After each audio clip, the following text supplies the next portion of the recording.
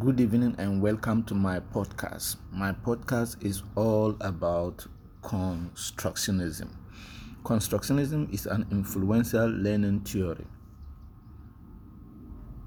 that originated from Simon Papert, in which he takes the ideas from constructivism and applies them in terms of how to develop a curriculum to facilitate teaching and learning.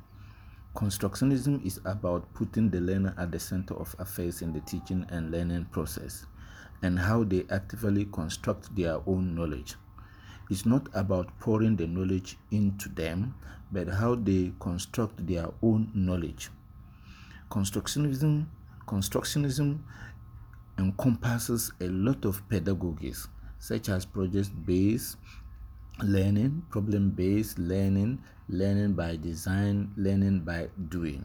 In all of these activities, the learner is put at the center of the learning process, in which he or she construct his own knowledge.